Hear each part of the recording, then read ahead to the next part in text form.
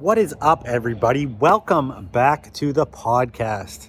It's 2023. This is episode 1 for 2023. Super stoked to be back. And today I have Sam, known bad boy. Almost forgot his IG. Sam, known bad boy. Known him for a long time. He's been coming to the Rose Bowl to visit us for years. Seen him at all the different events. Went to his warehouse in San Francisco. He was one of the most successful Depop sellers back in the early days. We get into that. He now is very into collecting Levi's. We get into that. We have great talks about his previous addictions and how he overcame it all. And,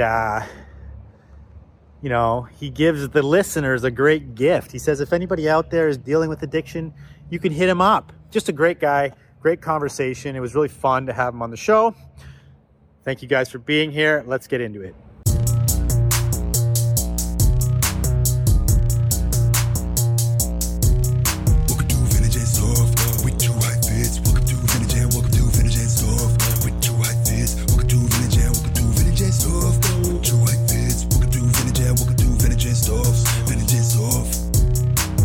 We got vintage clothing by the rack. Just check out my Insta. How you gon' argue with that? Everything you see, I manifest. I'm an architect. I think I'ma run it back. We got vintage clothing by the rack. Just check out my Insta. How you gon' argue with that? Everything you see, I manifest. I'm an architect. I think I'll have some of that.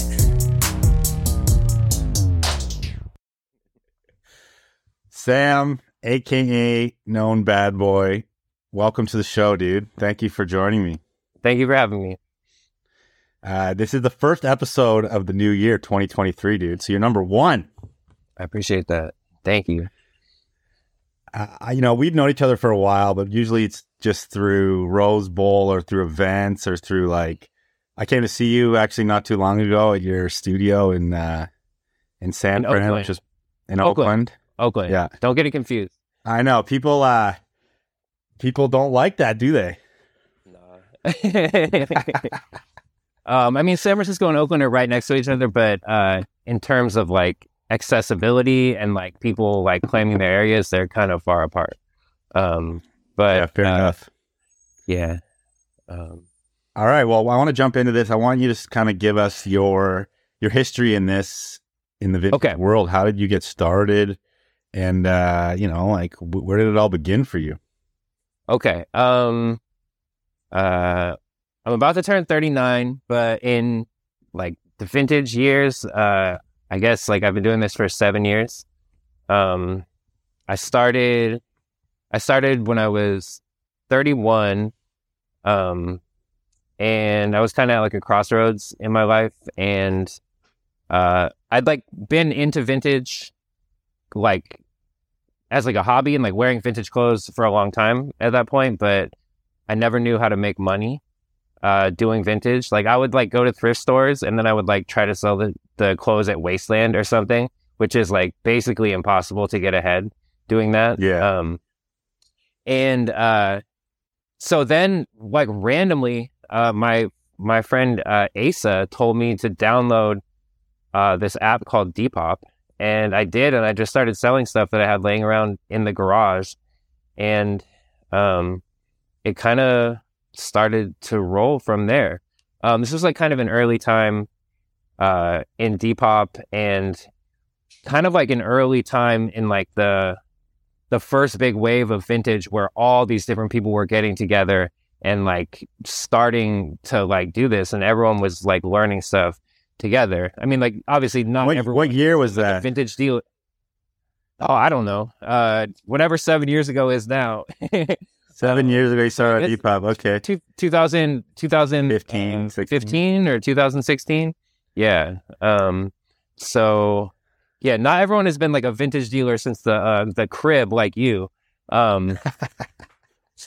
Yeah, I had that on my notes. I want to talk about that because you actually blew up on Depop, and your name on Depop is called Night Court. Night Court. Yeah, the infamous Night Court account. which is no longer really active, but I have been trying to list a little bit on there. because it's kind of, I don't know. I always will love Depop.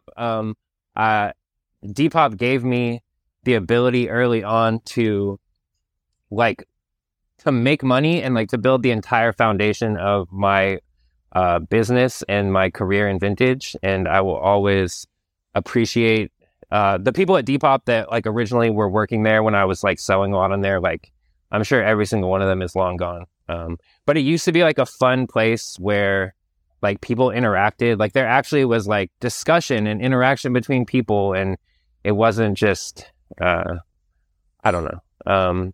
But like, you know, it was like an important time for me, and like it's kind of have like nostalgia built around that. Yeah, that's awesome, man. I mean, that's kind of a different story than I've heard from a lot of people, you know, because you were able to like get on early, able to get a ton of followers on there, you know, and build that up for yourself. And, you know, back in those early days, I've always known you for an eclectic mix of product. You sell like, you know, obviously you're really into old Levi's, and we'll talk about that more later on, but you'll sell a cat shirt, or you'll sell like a kitschy grandma sweatshirt, or like you'll sell a 70s cool print men's button up. Like it just seems like a really cool eclectic mix, and obviously speaks to you. What were you selling on Depop back in those early days? Like what was the mix and what was doing well? And basically anything I could find, you know. That was like during the golden age of like 90s vintage, like in popularity. You know, this is when like Guess striped t-shirts were huge, and anything Tommy Hilfiger was big.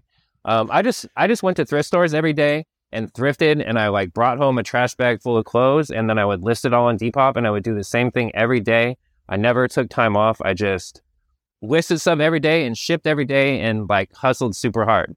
Because like I said, like I came from a point in my life where I basically was 31 and I had nothing, and I had no money. Like I was at a major crossroads, and like I've always, ever since that time, I've always felt like I was catching up. It's like I feel like I just turned into an adult, like, you know, when I started selling vintage. Like that was the first time I ever really made money, like first time I ever had responsibility. And so I just worked hard every day. I basically have like never really taken time off ever since that started. I work totally different now, but my work ethic is generally still the same. I'm out like hustling and buying clothes and selling clothes every single day. But yeah, Depop started, it was just, I'm in the Bay Area in California.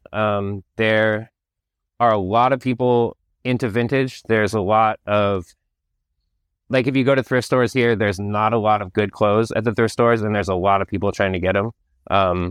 You know, it's a very saturated market for sellers. There's not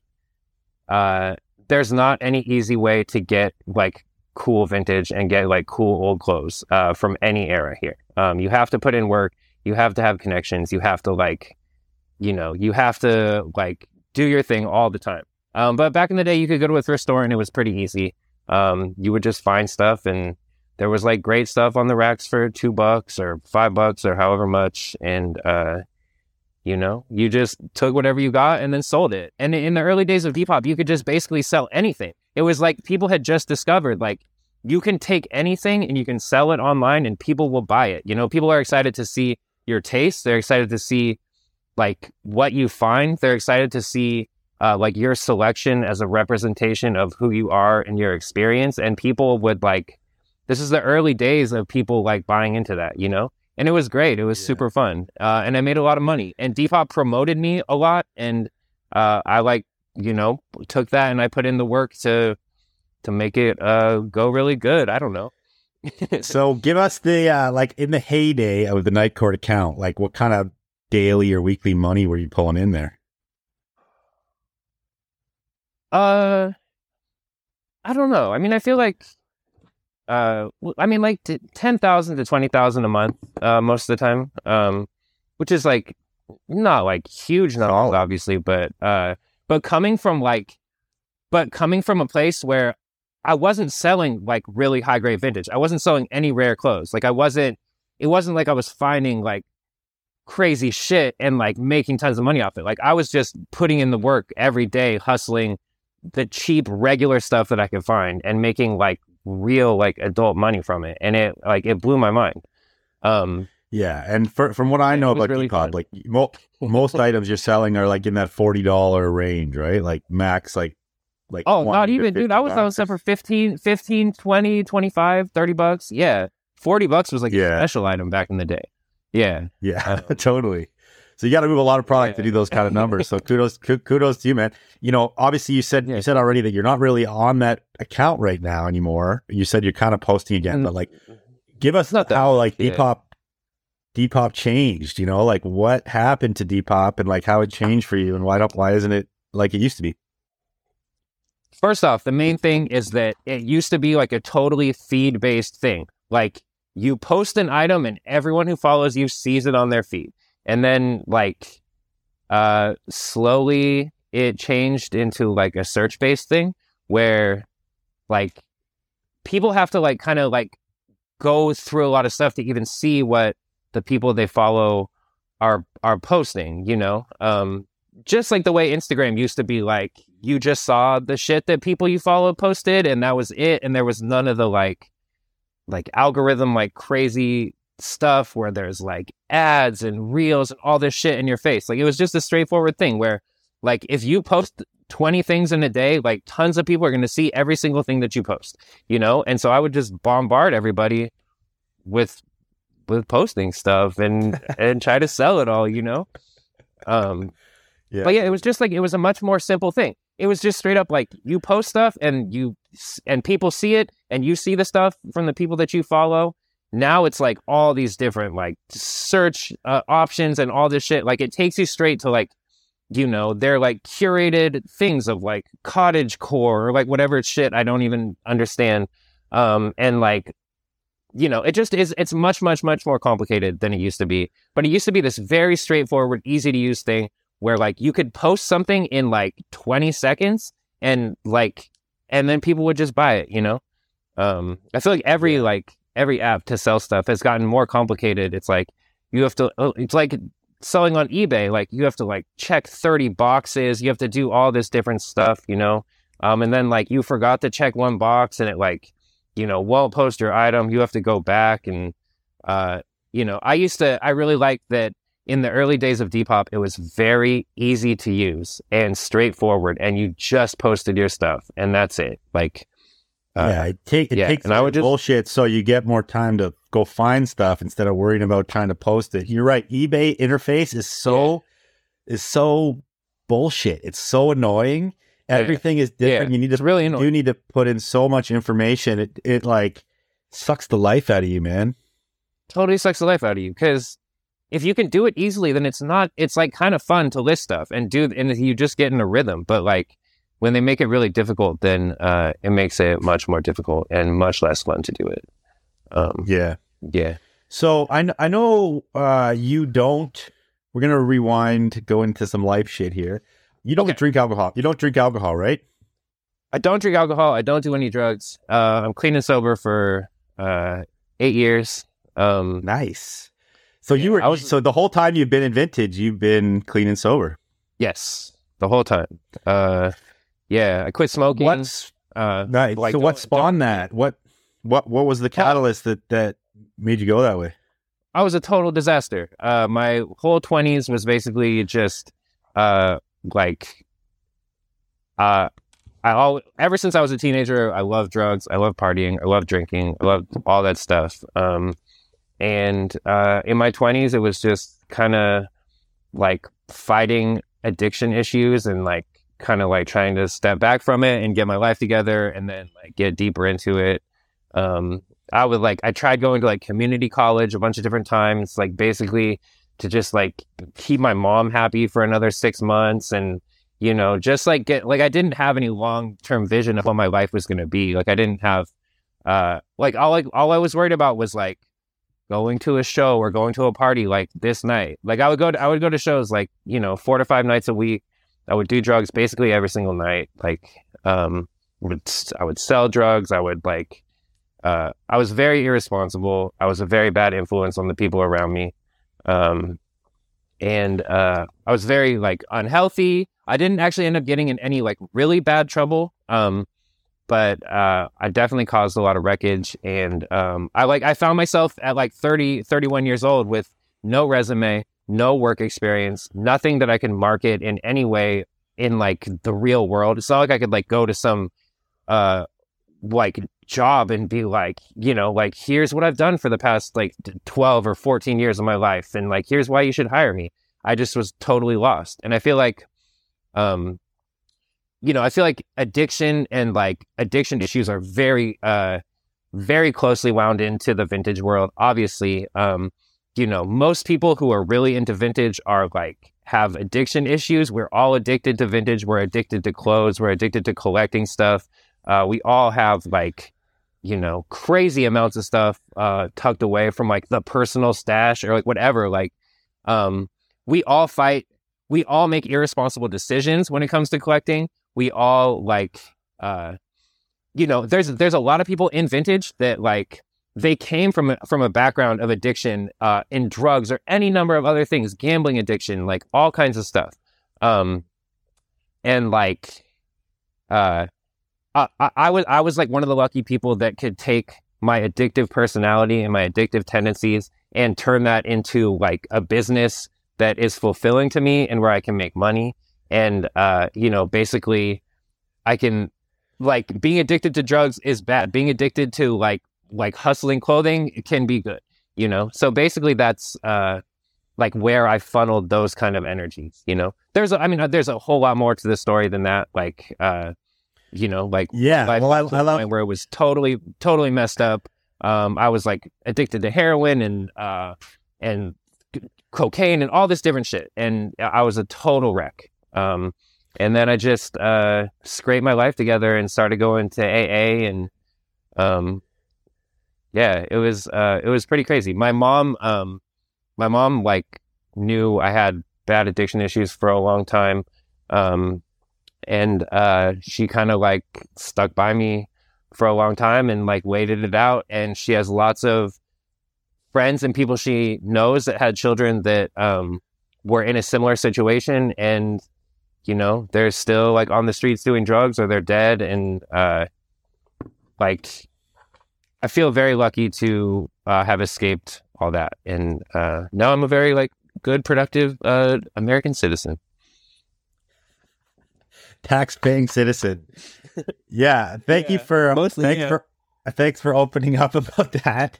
I think you're very correct. A lot of people, you know, they move addictions from something else into this world, which, like you said, can be very productive. You got to replace those addictions. You know, I've talked to a lot of different people. Like, you know, like. We get that same dopamine. We get the excitement, the fulfilling. Like when you're out on a dig, when you're out hunting, like you get dopamine firing in your brain from finding that cool piece or getting it come up or seeing something you've never seen before, and that's similar to that same feeling that you're trying to replace with the drugs or alcohol. It's totally the same. It's totally the same. It's the same kind of. Yeah, go ahead. Oh, I was going to say it's the same kind of like downward slope too, where like the first time you find something crazy, like it feels so good. And then like, you know, like you want it, you're chasing that first high of like finding something crazy every time, you know? And then like eventually you're kind of just like spending thousands of dollars on clothes, like trying to like chase this feeling that kind of like won't exactly come back in the same way. You know, like, you know, much stuff I've spent thousands of dollars on that just goes in like a cardboard box. And it's like, you know, I know you have a crazy like hoard of clothes. It's all just put away in bins and you pull it out and you look at it. Yeah. And it's like, that's it. You know, like but the entire process is trying to chase that, like that first feeling you felt that felt good. You know, it's just the same thing as doing drugs in a lot of ways. Yeah, it is. It's tricky. And then like you've seen more things, so the same thing doesn't give you the high anymore. Just like you need a bigger hit of the drug to get the same feeling. And then you're like, where do you get that same thing? You need a bigger hit. And then the bigger hit is like something older or something more rare. And it's harder to find. It's fucking harder to find. So it's like it's a good point to bring up, you know? I guess Yeah. no matter what addiction you have, you still got to monitor it. You still got to learn to deal with it because you know you're not going to go out and spend $100,000 on a pair of jeans all the time. That's for damn sure. No, dude. So I wanted to ask about kind of more the nitty gritty of like kicking addiction. We can just touch on this quickly, but Okay. you know, there's like people, a lot, I believe like there's a lot of alcoholics in our society. Like more people are alcoholic than want to admit it. And, you know, obviously there's lots of people who do other drugs too. And there's functioning people as well who can do all that and still function and run businesses and whatever. But like the actual act of kicking when you had that realization, when you were like, okay, I'm going to go sober, I'm going to go to AA. Do you remember, I mean, it's a long time ago for you, but do you remember like how that went for like the first few months and like how hard it was and like the things you're dealing with during that period? Yeah. The really hard part is like reaching the point in your life where, like you're obviously like afraid of changing, you know, everyone who does drugs or is like a, like really bad alcoholic. It's like, you know, there's a problem. Like everyone who does like heroin, they always are planning on kicking like the next day, you know, and then every single day it's the next day and it's like tomorrow never comes, you know, and it's like, but once you actually get to a point where like the decision has been made, like for me, like once it became a reality that like I couldn't do it anymore, the actual process of like not doing drugs, again, was not that hard. The really hard part is trying to clean up like the emotional wreckage that in yourself and in like the world around you that you've caused. The really hard part is getting to the point where you actually accept like I'm not going to do this anymore and I'm not going to do it anymore from this moment right now. 'Cause it's like, it's really hard, you know, like you can have all these different plans for the future or visions of what the future is going to look like, but just getting to the point where you actually do it is the hardest thing in the world to get to. Yeah. Because you're always like it's tricky to make that commitment and then because you're always living in the world of I'm gonna kick it soon, so it's an excuse to keep going, right? Yeah well, it's like you're like you have a tremendous physical addiction and you have a tremendous mental addiction to whatever it is you're doing, you know, and it's like once it gets to the point where it has like engulfed your entire life, it's like it's totally inescapable, you know. It's in every single thing that you do, in every decision you make, and every single part of your life. Well, kudos to you, man, for being where, you know, getting through it and being where you are now. That's awesome. I think talking about this stuff helps a lot of people, you know, and a lot of people could be in the same situation that need to make some changes. Yeah. If anyone is listening to this and you have any kind of an addiction issue or even if you're addicted to clothing or anything, feel free to reach out to me and I'm happy to try to help in any way I can. You know, like I feel very, very lucky to be at this point in my life. And there was a very slim chance that I would make it here from where I was. And I'm lucky enough that I did. So if anyone has like any kind of question from like the very first thought of like I might have an issue or like to like being at the very like depths of addiction, feel free to message me anytime. Yeah, and you know his Instagram's right on the screen here, so hit him up. That's a big offer. Thank you for doing that. Yeah, of course. So let's move back into the vintage scene. I want to talk about San Francisco. So okay, you know, give us your take. You obviously talk about the thrift stores already. That it's, you know, I'm pretty sure the thing that you described of thrift stores being kind of dead in your area is happening all across America. It's happening all across Canada. It's pretty common now. Every major city is pretty beat up, right? For average like thrift shop. But you know, give us the deeper take on Oakland, San Francisco. Like, what's the scene like? You know, the scene is pretty good. You know, I don't know. It's much smaller than like, like there's also LA in California, and like the scene in the Bay Area has got to be, like 10 to 100 times smaller than LA. There's no rag houses here. There's mostly just thrift stores and I think like 2 bins in the Bay Area. Tons and tons of people packed in kind of like a small area.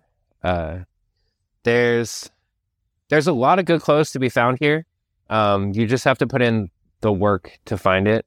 I feel like the Bay Area scene is like pretty similar to the scene in most places. Like we followed all the same trends as other places where, it was like 90s stuff and, then like big print cartoon t-shirts and like all the different stuff. And like everyone, and then everyone kind of switched to true vintage all at the same time. And, the Bay Area is like a place where, people are open to wearing vintage and like wearing used clothes. And like, there's a good, like general, like community and market for that here. San Francisco is like a very eclectic city. It's one of the coolest cities like in the world. It's beautiful. It's also like really, really expensive, and like dirty, and there's grimy ass people. It's like there are people paying like $1,200 to rent like a closet to sleep in, and so I have this like theory about like clothing and like used clothing and how it gets like disseminated into the community and stuff. And I feel like an important thing is like how valuable property is. If you're in a place where there's like really, really valuable property, then there's going to be like kind of like less old clothing turning up because there's such a like, if property is so valuable that like there's this huge incentive for it to always be rented out or always be used, then it's like, you're not going to like open up some building and like find like just a stash of clothing sitting there since the 1940s. It's like, yeah, when someone moves out of a place, it's like they call in the people and they dump everything in the trash. And, it's like, there's a lot more stuff, there's a lot of estate sales and that kind of stuff too. But there's also the Bay Area is not a great place for like true vintage and like really, really old stuff to turn up. Whereas like in the Midwest, you can like much more easily find stuff from like the 20s and 30s and 40s, So like if you're here like hustling clothing and doing vintage, like finding stuff from like the 40s and 50s is pretty rare. It's definitely out there, but usually we find like solid like 70s, 80s, 90s vintage. And that's what most of the market is too. I want to talk about this theory you have about the property value for a second. This is a cool theory because this is not perfectly worked out in my mind. So this makes sense though, because what you're saying is that in a place where things have to get rented out, like there's a higher turnover of property all the time, right? Because people are flipping and making money, meaning these houses and buildings are getting cleared out. Shit's like either going to thrifts or whatever. So yeah, at some point, or dumped in the trash. Most stuff just goes to the dump. Yeah. It's funny. I've been to estate sales where like they've been cleaning out hoarder houses for like 2 weeks before the estate sale, and they've already said they've taken like 4 dumpsters out of there, right? And anything really good or old or workwear has gone into the dumpster. All in there. Yeah. So, maybe that's a good strategy for travel picking, is to look up the lowest property value spots and go to these places because I don't know. It's a good theory. Well, there's like in the Midwest, it's like there's like there's big properties. There's like big areas with not a lot of people, and it's like there's like a barn on the property, and it gets filled up with stuff. It gets filled up with clothes and junk and old things, and then once it's full, they just build another barn and start filling that up with other stuff. It's like, but out here, it's like every square inch is so valuable that like it's more rare to find like the hoarder stashes or all that kind of stuff. It's definitely out here, But if you hit if you find like a hoarder house here, it's probably going to be like 80s and 70s and 80s stuff, or 80s and 90s stuff.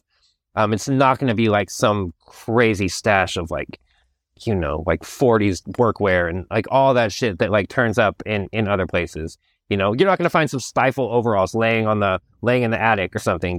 Like that. It just basically doesn't happen here.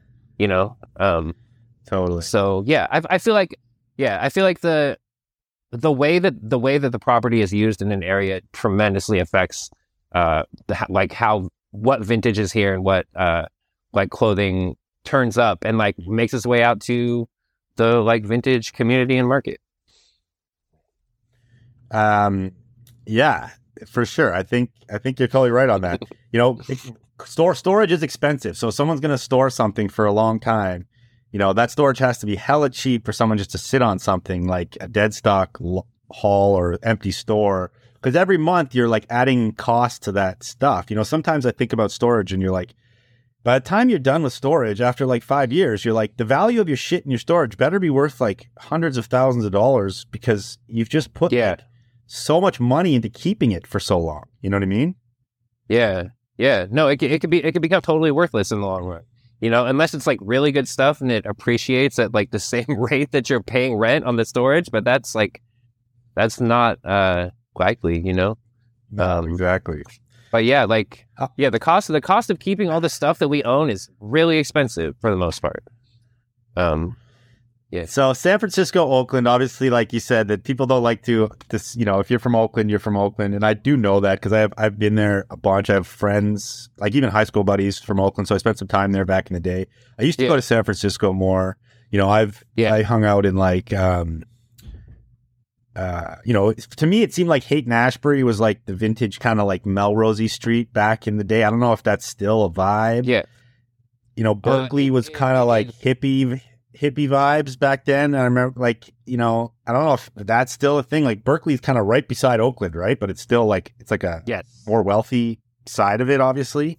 So give us like, beyond the vintage scene, like the whole, like, the different kind of vibes of your area.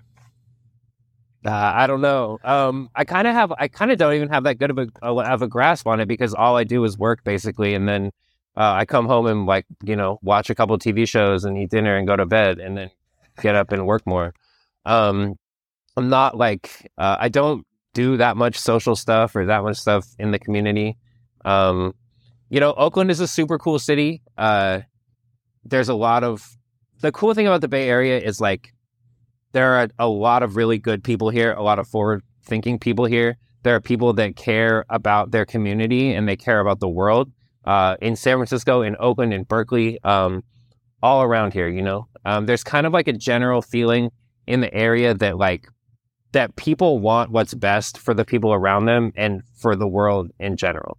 And I don't exactly get that feeling in a lot of places where, where the more popular thinking is like, like everyone just looks out for themselves and that's kind of it. So there is like a good feeling of community here and a good,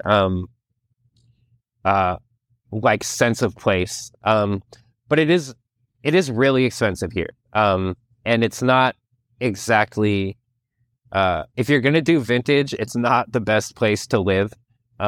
Because you're going to be paying a lot to live and to store your stuff. And, and like the payoff in the stuff you find is not exactly there.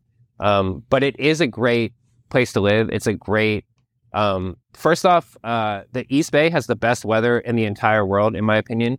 It's always temperate. It's never it's almost never freezing cold. It's almost never burning hot. Basically like 9 to 10 months out of the year, it's like 70 degrees and like perfect weather. So that's really the best thing that we have going for us. Cool. Yeah. Mills told me that you're into Bay Area rap. Oh yeah. Okay, let's we should take this back to I grew up in Napa, California. And yeah, it's Napa was not the best place to grow up. It is bougie, and then there's kind of like this like rich upper class in Napa, and the rich upper class in Napa only exists because there's like this poor working class that gets like taken advantage of, which would be like, you know, like winery and food service industry. And then like the people that actually run it and like work it, either like, you know, it's like Napa might be too expensive for them to live there. So they drive in from other places like American Canyon or Vallejo or like other places far away. There's a lot of like, basically everyone in Napa is involved in the wine industry or the food service industry in some way. And it's not, to me, it's not a very appealing thing. Yeah. And it was not a really fun place to grow up.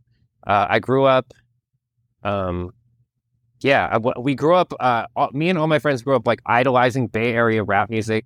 I really love 90s Vallejo rap. You know, this all like, yeah, like So who's Vallejo rap? Like, what groups are from that area? I mean, E40, Mac Dre. Mac Dre was on a record label called Young Black Brother Records, and basically anything from that label in the 90s is really, really good. You know, like to be honest, like after the 2000s, like I kind of like when I grew up, all we listened to was Bay Area rap.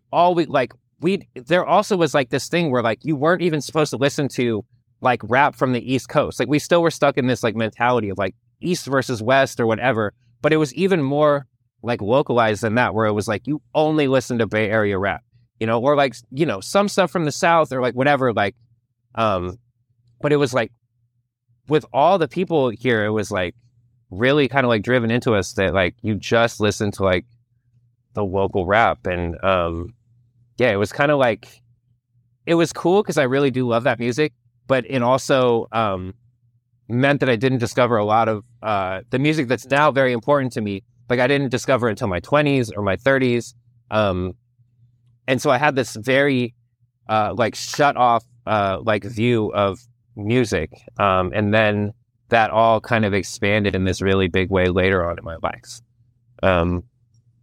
That's awesome. So what are you into now? What music are you referring to that's very important to you?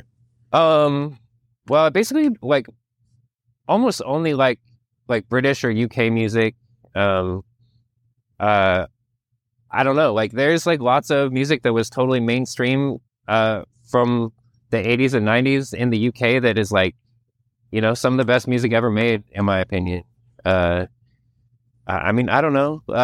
So also, we should tie this into, I collect t-shirts. I collect band t-shirts.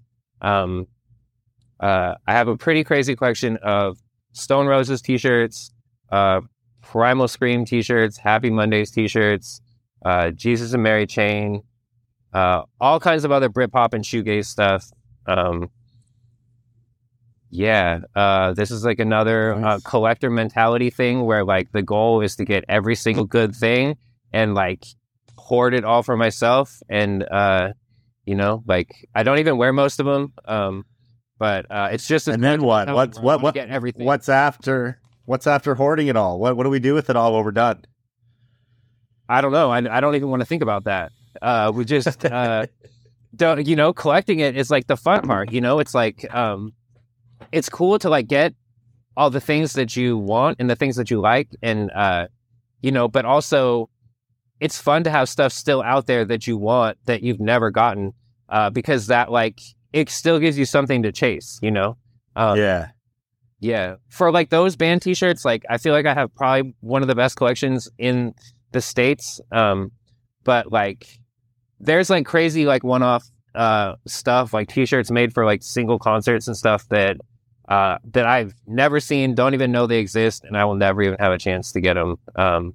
You know, but it's fun to try. It's fun to hunt this stuff down, and it's fun, you know, it's fun to pull it all out and look at it. And, you know, sometimes you like pull out your own collection of stuff and it's just like shocking how much cool stuff you've accumulated, you know, it's really fun.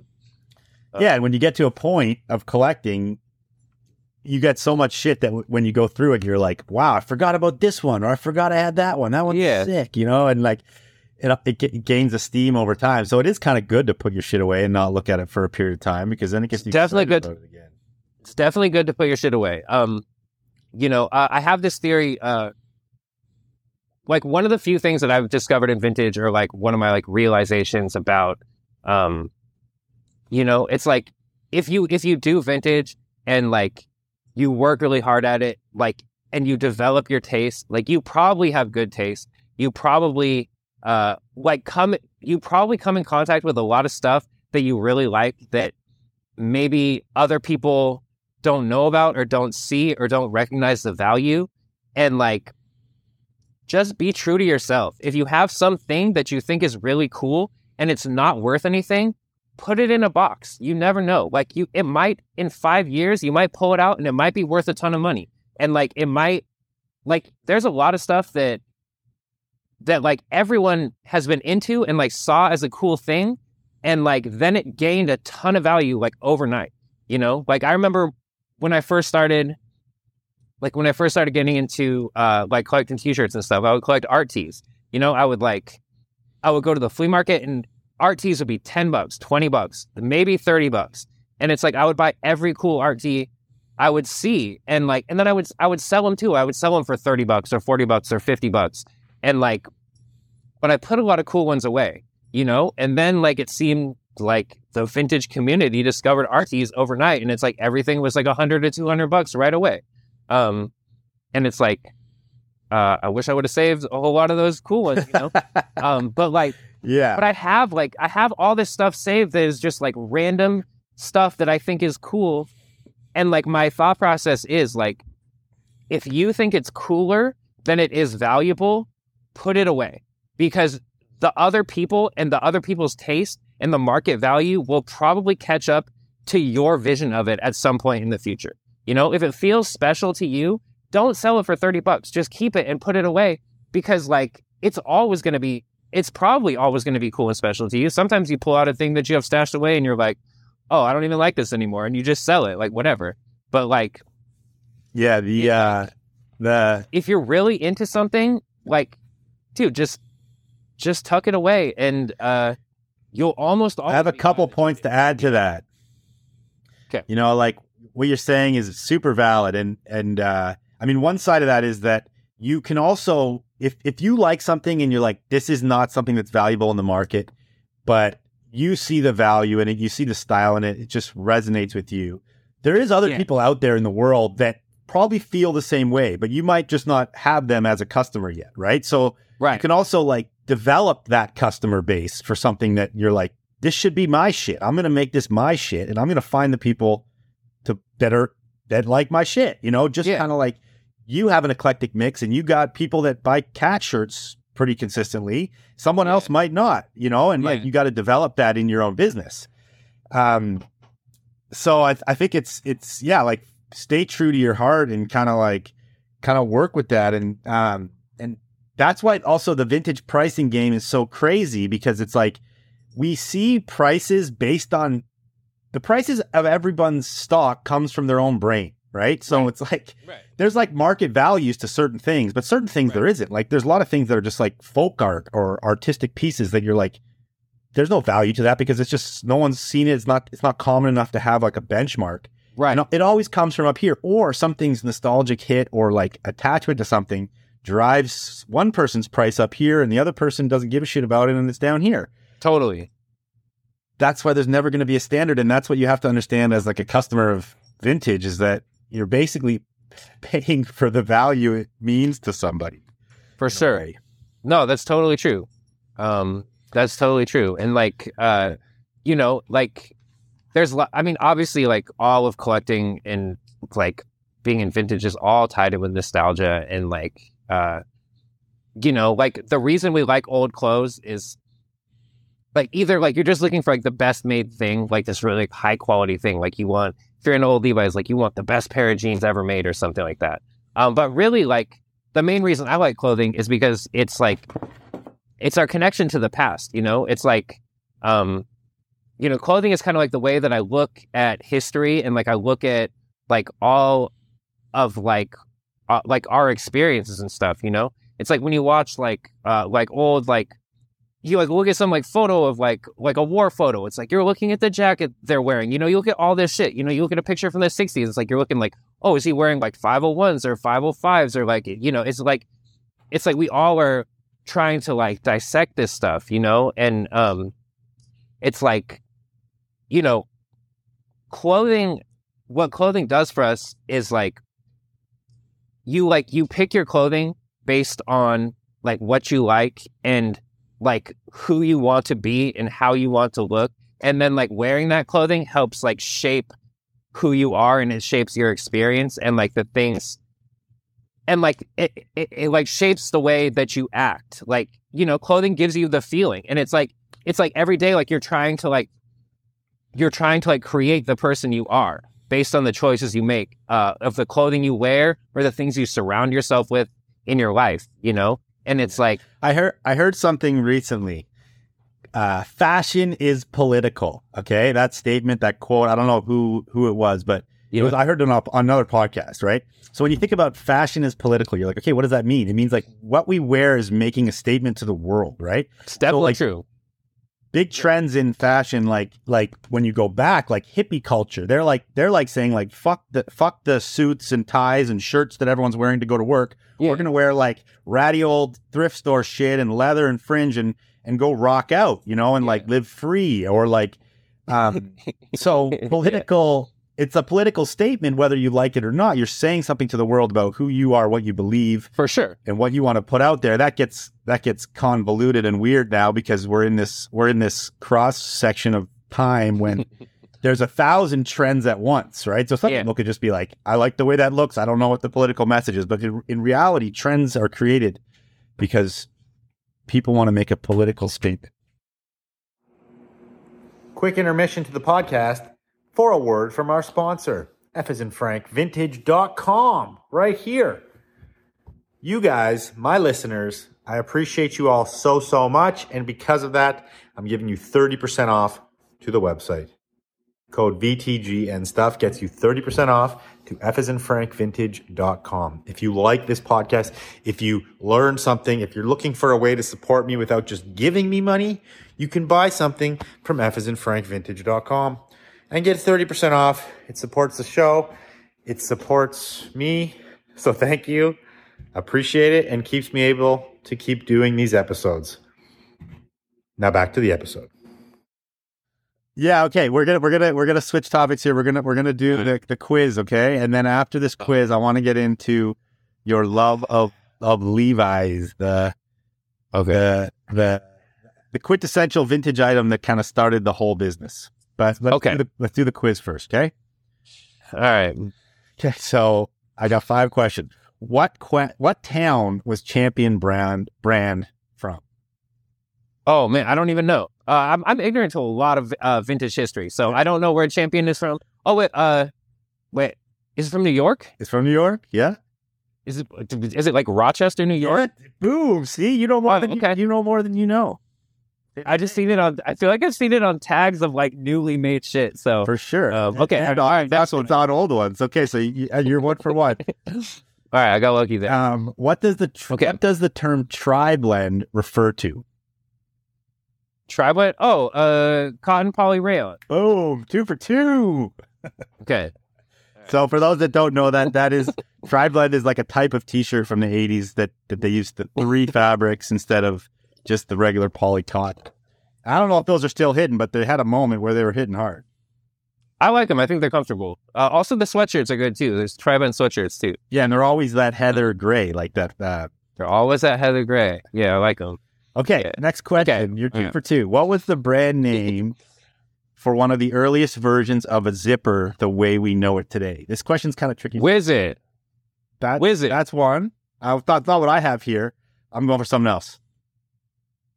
Early brand name is Zipper. It's like because I don't know. Before the zipper as we know it, there was other versions of zippers, but they were like different. They were invented differently. And once they finally came up with the zipper as we know it, there was like one that we look for as vintage dealers. Damn, I don't know. I'm blanking on it. Okay, I put hookless. Oh, hookless. Okay. The hookless fastener, because hookless fastener. Okay. All right. Yeah. Okay, you're right. I could be off on my history exactly. But... No. You're right. But I feel like when the zipper was invented, there was like a national contest to name the zipper, and I think the winner of the contest named it the Whiz-It.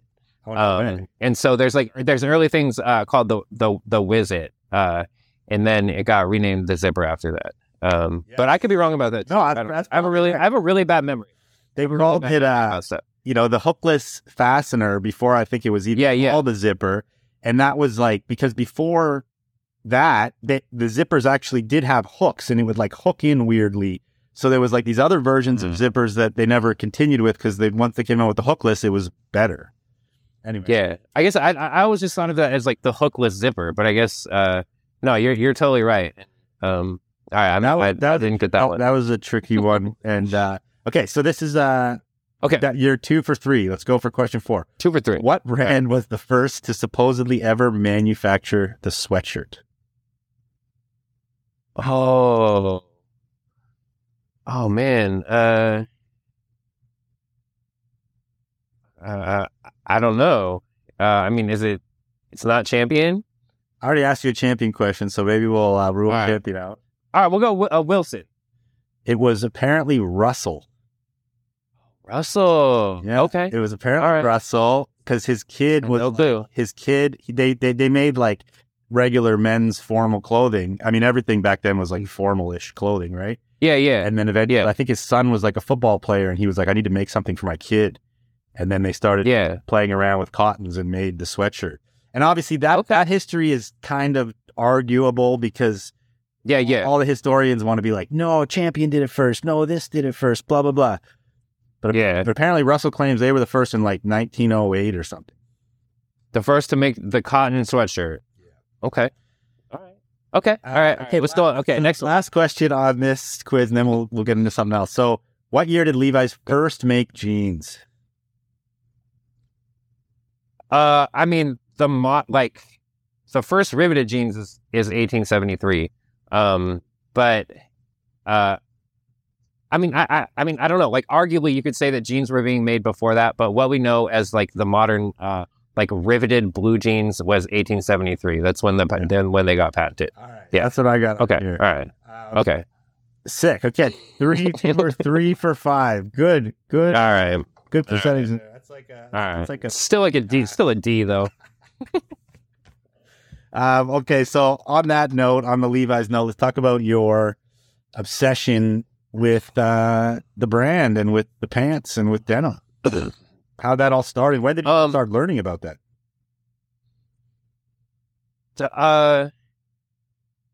Okay. Well, funny story. My first ever job actually was working for the Levi's outlet in Napa. And I didn't love Levi's in any way. I didn't care about it. I just went and I applied to every store at the outlets. And Levi's hired me because like I wrote some bullshit. And then I got fired for stealing. So I'm probably like on a blacklist from ever working at Levi's. But anyway, then like way down the line, when I was in my like early, like late teens, early 20s, you know, I actually had like a similar path of getting into clothing that a lot of people did. I got into Supreme. I got into like this is like the golden era of Nike SB when they actually had like tons of creative people making amazing stuff.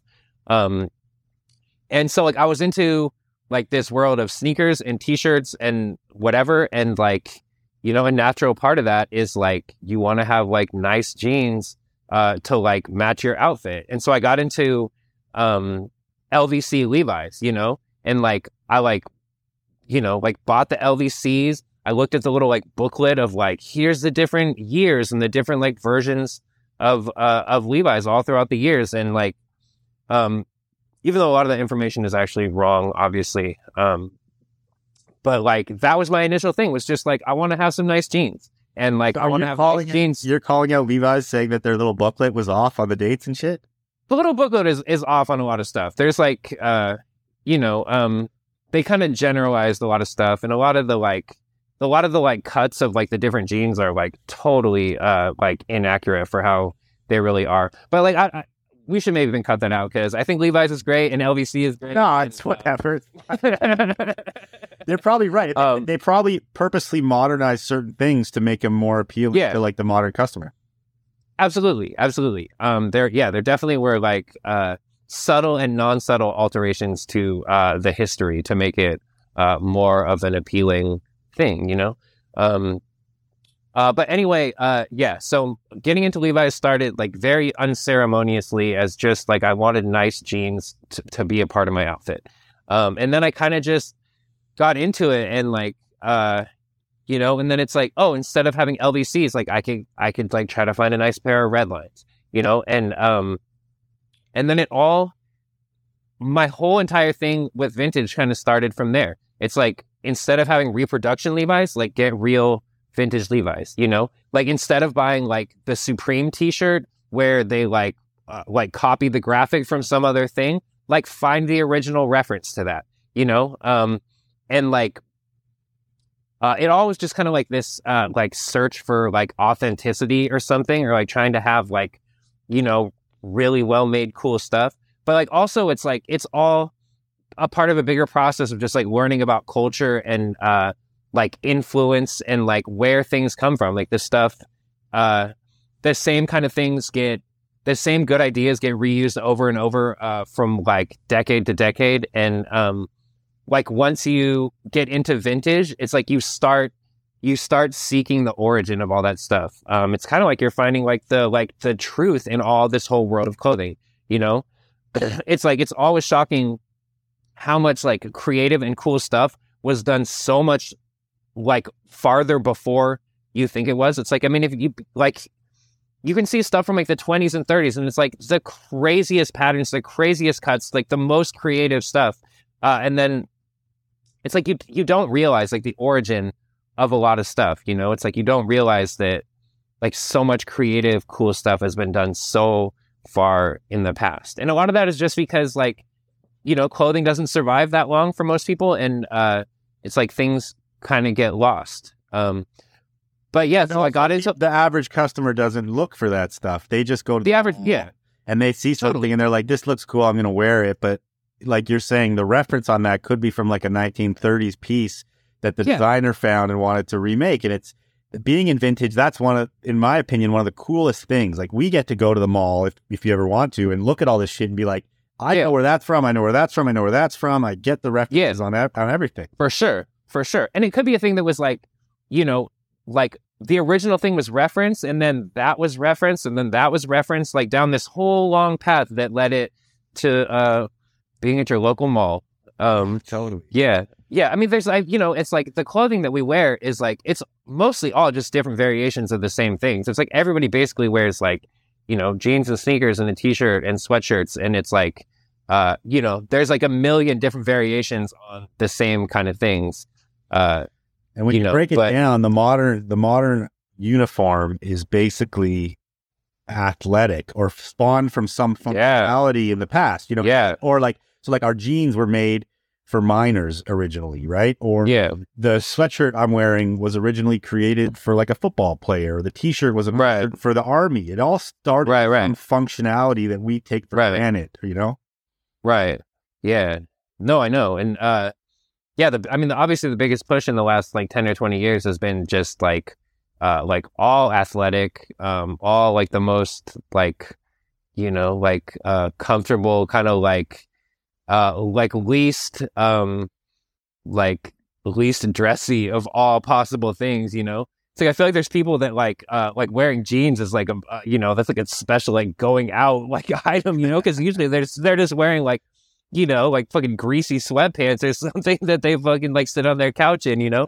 And it's like most people never get beyond those clothes in their like day to day or like weekly life, you know? Yeah. Totally. It's like basically everyone is just like different. It's just there's different levels of like gym clothes, and that's their entire outfit. So, what was your first pair of Levi's that you found that got you hooked? Oh man, I don't know. I mean, like, I had lots of pairs of LVC Levi's, and then like casually started like thrifting, and I found stuff. I never had a really, really cool pair of Levi's until this one day.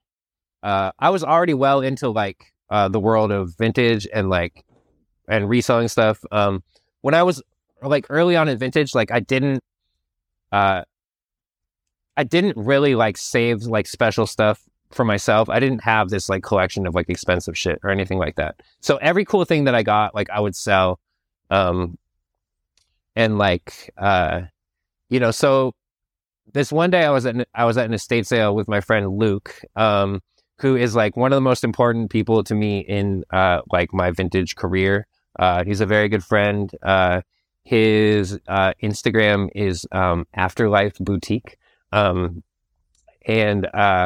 we were at this estate sale, and it already like started off good because there was like a dumpster in the front yard, and like we jumped in this dumpster and pulled like thousands of dollars worth of cool clothes out of this dumpster before like anything even went down. And so like this sale starts, and we're maybe like 7 and 8 in line or something. And like we're going, and like we like run into the house, and we're like all like going around, and I go into the backyard, and I see this lady grab like some good denim and put it in like her basket, right?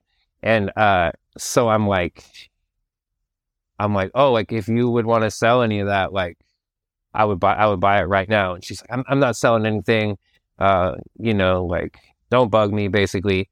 And so then like I pulled Luke aside, and I was like, dude, like I saw what she got. She got like a really good pair of jeans in there. And so like we're hunting around at the house. It's like this big house with like multiple floors and like a backyard and all this stuff.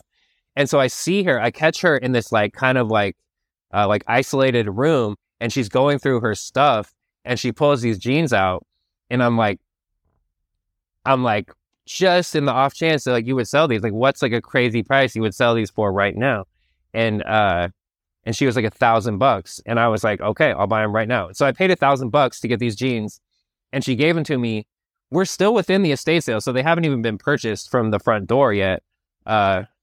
And so I got the jeans, and then we had to buy them. I paid $1,000 for the jeans to get them in my hand, and then I bought them for $3 when I was checking out at the estate sale. Imagine if you had them and they were like, oh, actually, these weren't supposed to be in the sale, and you just gave some random $1,000 and they didn't even let you. It could have happened. It could have happened. I'm sure that's happened before. But yeah, and so we got them, and we got out of the sale, and we like drove down the street and like pulled them out, and fucking, it's like these like super dark World War II Levi's, like totally a beautiful pair of jeans. We're like looking at them, jumping up, like high-fiving each other and stuff. And like, because this is the first really good pair of jeans I've ever had. And like, so, yeah, we owned them together. And eventually like we, like sold them together. We sold them for, maybe $7,000 or $8,000. Which like seemed like pretty crazy to me at the time. I would obviously buy them back for that much now, like not even a question. But yeah, it was really fun. So that like, the World War II Levi's that we got at that estate sale was my first ever like really, really good pair of jeans. And that was the thing that got me started on thinking like, oh, like I can actually just be actively like trying to buy and sell Levi's and make money doing this. Cause I already have like a little bit of the background knowledge. And so I started hunting jeans, and I started selling jeans, and I started collecting jeans. And, because this is also during a time when I was mostly wearing 90s stuff, and, lots of Stussy, and like... Stop it. Fuck. And then like slowly my older, like interest in the old jeans kind of like snuck back in, and I started like... yo. Wearing them more, and it's like one day I would wear like true vintage outfit. The next day I would wear 90s stuff. And it kind of, this was a point in my life where like my style kind of expanded into like everything. Just be open to everything. Like any era, any time, any type of item. You can either combine it all together. You can do like an authentic look that's like totally built from items from the past, from like one specific era. And I just like, yeah, dude, the Levi's too. The Levi's kind of started it all with all that. That's awesome. And ever since then, I've been hunting and selling and hoarding and just fucking taking over my life, taking over my mind. I think about Levi's all the time. You know how it is. Everyone knows how it is. So the Levi's World War II version, from what I know, is painted on Arcuate, right? Yeah, the painted Arcuate. There was like wartime rationing of goods. So the government told people what they told the companies what they could use, and they limited they limited the amount of materials that could be used in making any like individual pair of jeans. So basically, the World War II Levi's, like, they couldn't put thread on the back pockets, so people had to paint the Arcuates on. They couldn't put as many rivets on the jeans. The actual model number is the S501 XX, which means like a simplified 501. But aside from all that, obviously clothing made during World War II has like a very special feeling to it, because it's like part of this very important moment in American history. And, every pair of World War II Levi's feels like something special. It feels much more handmade than the jeans that were made before it and then the jeans that were made after it. There's stuff with like crazy, like wonky stitching.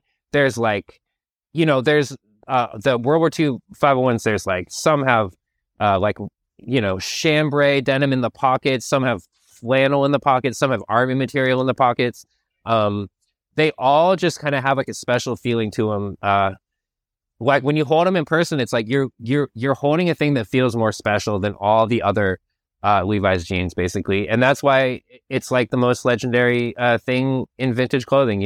It's like when you first learn about vintage, it's like that's one of the first things that people teach you is like these like legendary rare Levi's, from this very special point in time. Yeah, that's awesome, man. It's true. Yeah. Levi's is kind of what started it all, and there's so many variations. And the knowledge about Levi's, it's kind of a constant learning. Like, you probably know a lot more than me. Definitely constant learning. But you always learn something new, right? Like, you see something. I do. Variations, stitching, and whatever. Yeah, and you definitely, like, when you have the stuff in your hand, like, you learn. Like, you look at all the little details and, like, you piece the story together in your head, It's like, you like, oh, I've seen this. Maybe this is like the timeline of how this stuff all happened. I know a lot about Levi's, but I'm definitely not an expert. There's tons of people that know more than me. I got into a discussion about a pair of Levi's yesterday where like this kid who's been selling vintage for less than a year made a post, and I tried to correct him about something, and he totally fucking got me, and he was totally right about the whole thing. He like had pieced together the timeline of these two different pairs of Levi's, and he had it like totally right, and he proved it to me. And like, I like right away admitted, like, you totally got this. And like, I was wrong. And I learned a whole lot about these things that are important to me that I didn't even know, that I already had taken for granted, that like, I basically knew the whole story of. So, there's a lot more knowledge out there every single day. People are learning more every single day. There's like a collective knowledge about there's like a collective knowledge that is growing, and like people, like everyone is kind of learning together. Like, you learn on your own, but everyone is kind of learning together too. And you should always be looking for people that know more than you and be willing to learn from them. Yeah, great point. Yeah. That's super cool. That kind of touching on this kid, right? It's like the way humans evolve in general, but also in in society, is like people get to come into business, take what has already been learned, they learn it quick, and then they get to take their knowledge to the next level because they've already got this free base of where we were. That's like how science gets so far, because you're like, a new scientist gets to like read the books and he knows how well the previous scientist did. Now he gets to do some new shit, right? It's like, that's how it works with all the knowledge of vintage too, because, this stuff only really started being studied for the most part, like in the 90s, really, like when the Japan boom happened. It wasn't like Levi's knows less than like a lot of way less than a lot of Japanese collectors would, who have crazier collections, because they never thought about it. They're too busy trying to make money and do whatever else they're doing. And they also have the passion. Like, they also, like, this is the thing to them that drives them and the thing that interests them the most. People that work at Levi's, for the most part, like this is their job, you know? And so the feeling of like doing this as like your true motivation and like your passion is totally different from the feeling of like, this is my job and like, this is what I have to do for my career, you know? And that's why the private collectors know so much more. Yeah. You know, it's just, it's like it's all about passion. And a lot of people aren't really documenting any of it. The knowledge lives with them. The knowledge lives in their head. Yeah, You for really sure. have to like know these people. And you also have to, like Sam, like you just said, you have to see it, because you could read all the books, you can look at all the tags, but until you like have a bunch of the different era pairs in your hand, you're touching them, you're feeling them, you know, after enough Levi's experience, you could like see a piece of blue denim from like across a fucking flea market, and you know that that's like of an era, or like at least old enough to have interest, because you've seen it, and you have to like get in that for sure. You know, it's not free knowledge. It takes time. Yeah, for sure. So I want to jump into Festivus here. You were one of the bidders on the Smith jeans in the auction. Yeah. You actually probably broke like a price barrier that was kind of stuck on for a little while in the auction. That got it to the high place that it went to. You know, first of all, tell us about the experience you had at Festivus. You know, if anybody wants to go watch the doc, we posted that on YouTube. You can check it out. But also about that auction and how that felt for you.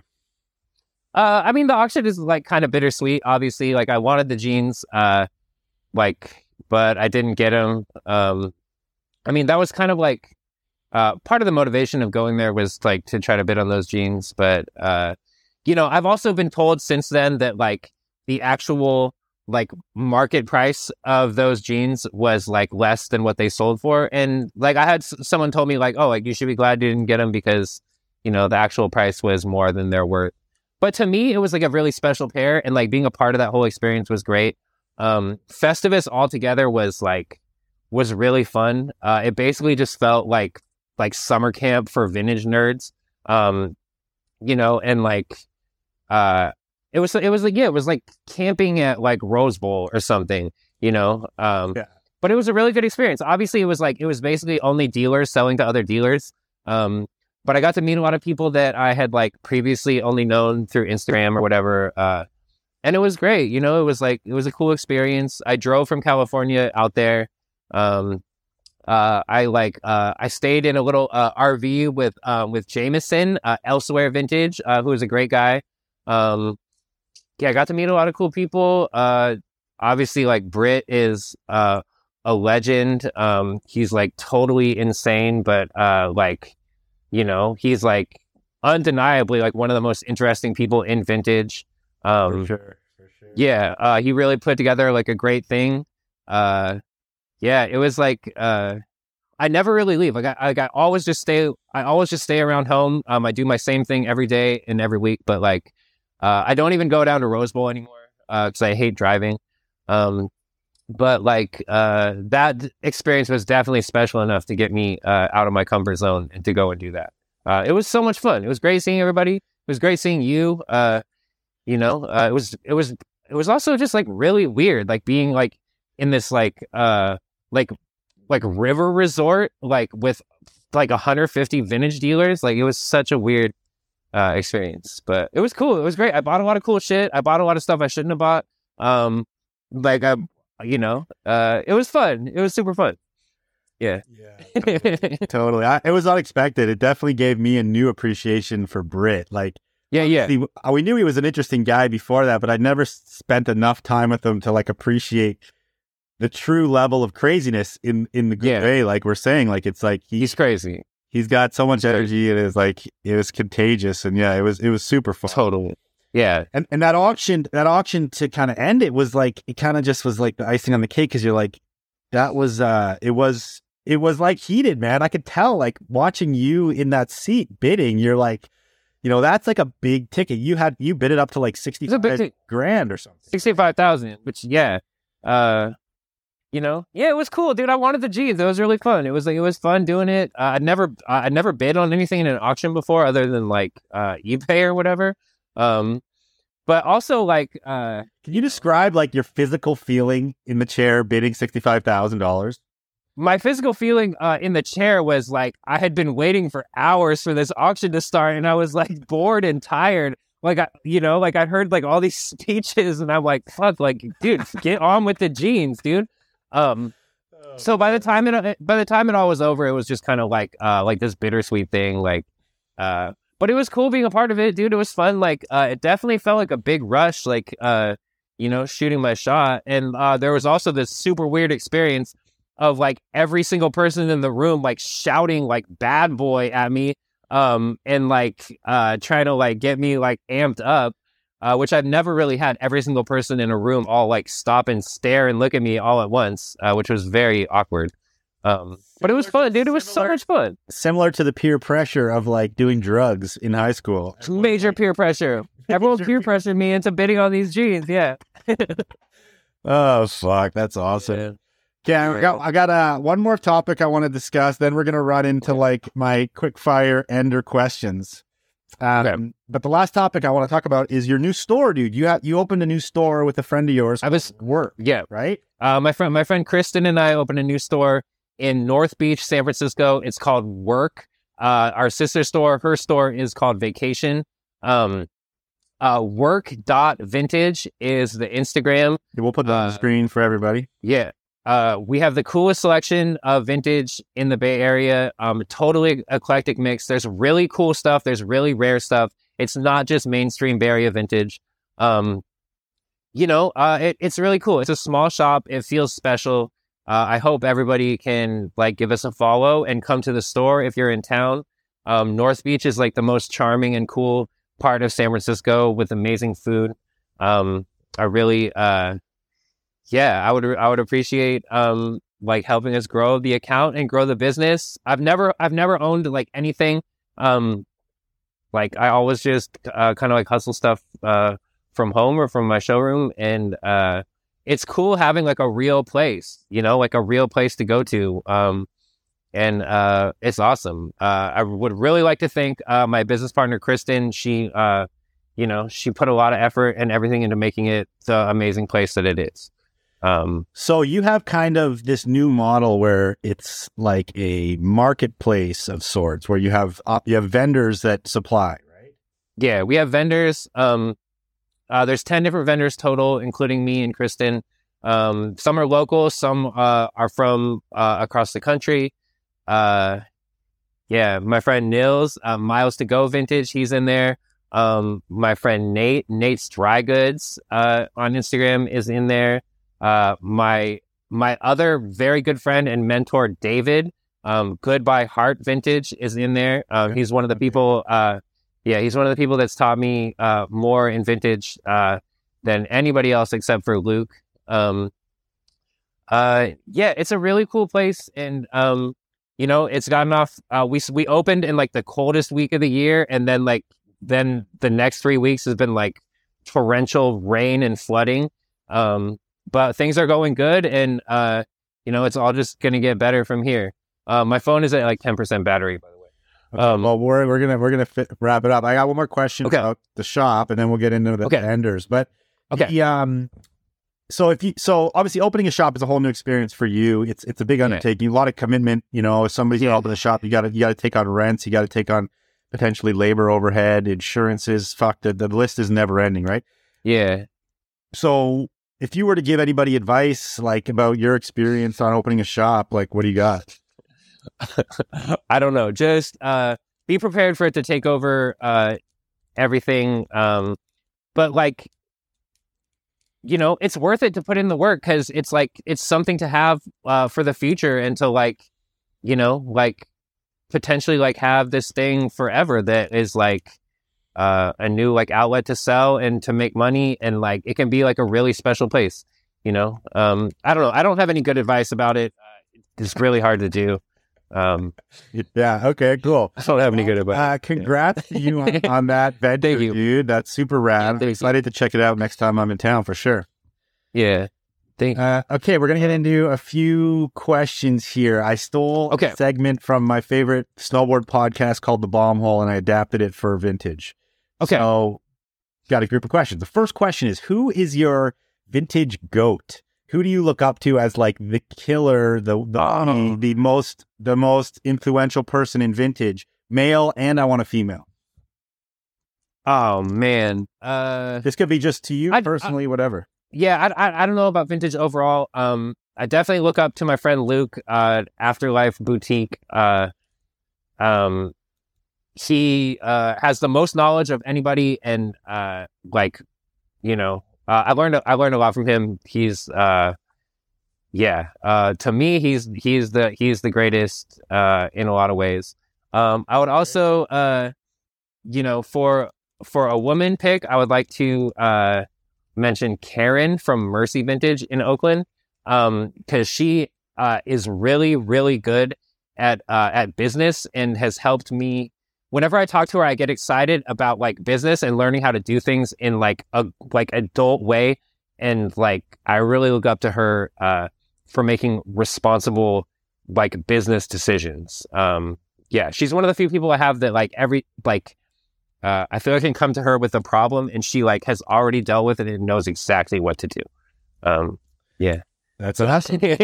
Yeah, I love it. Okay, cool. You need some of those people in your life, because for sure, when you're making your decisions always based on gut emotion, based on a pair of Levi's, you know, maybe not the best. I know, not the best business decision. Yeah. Okay, so who do you think is the most underrated, aka like say rookie of the year? Oh man, I don't even know.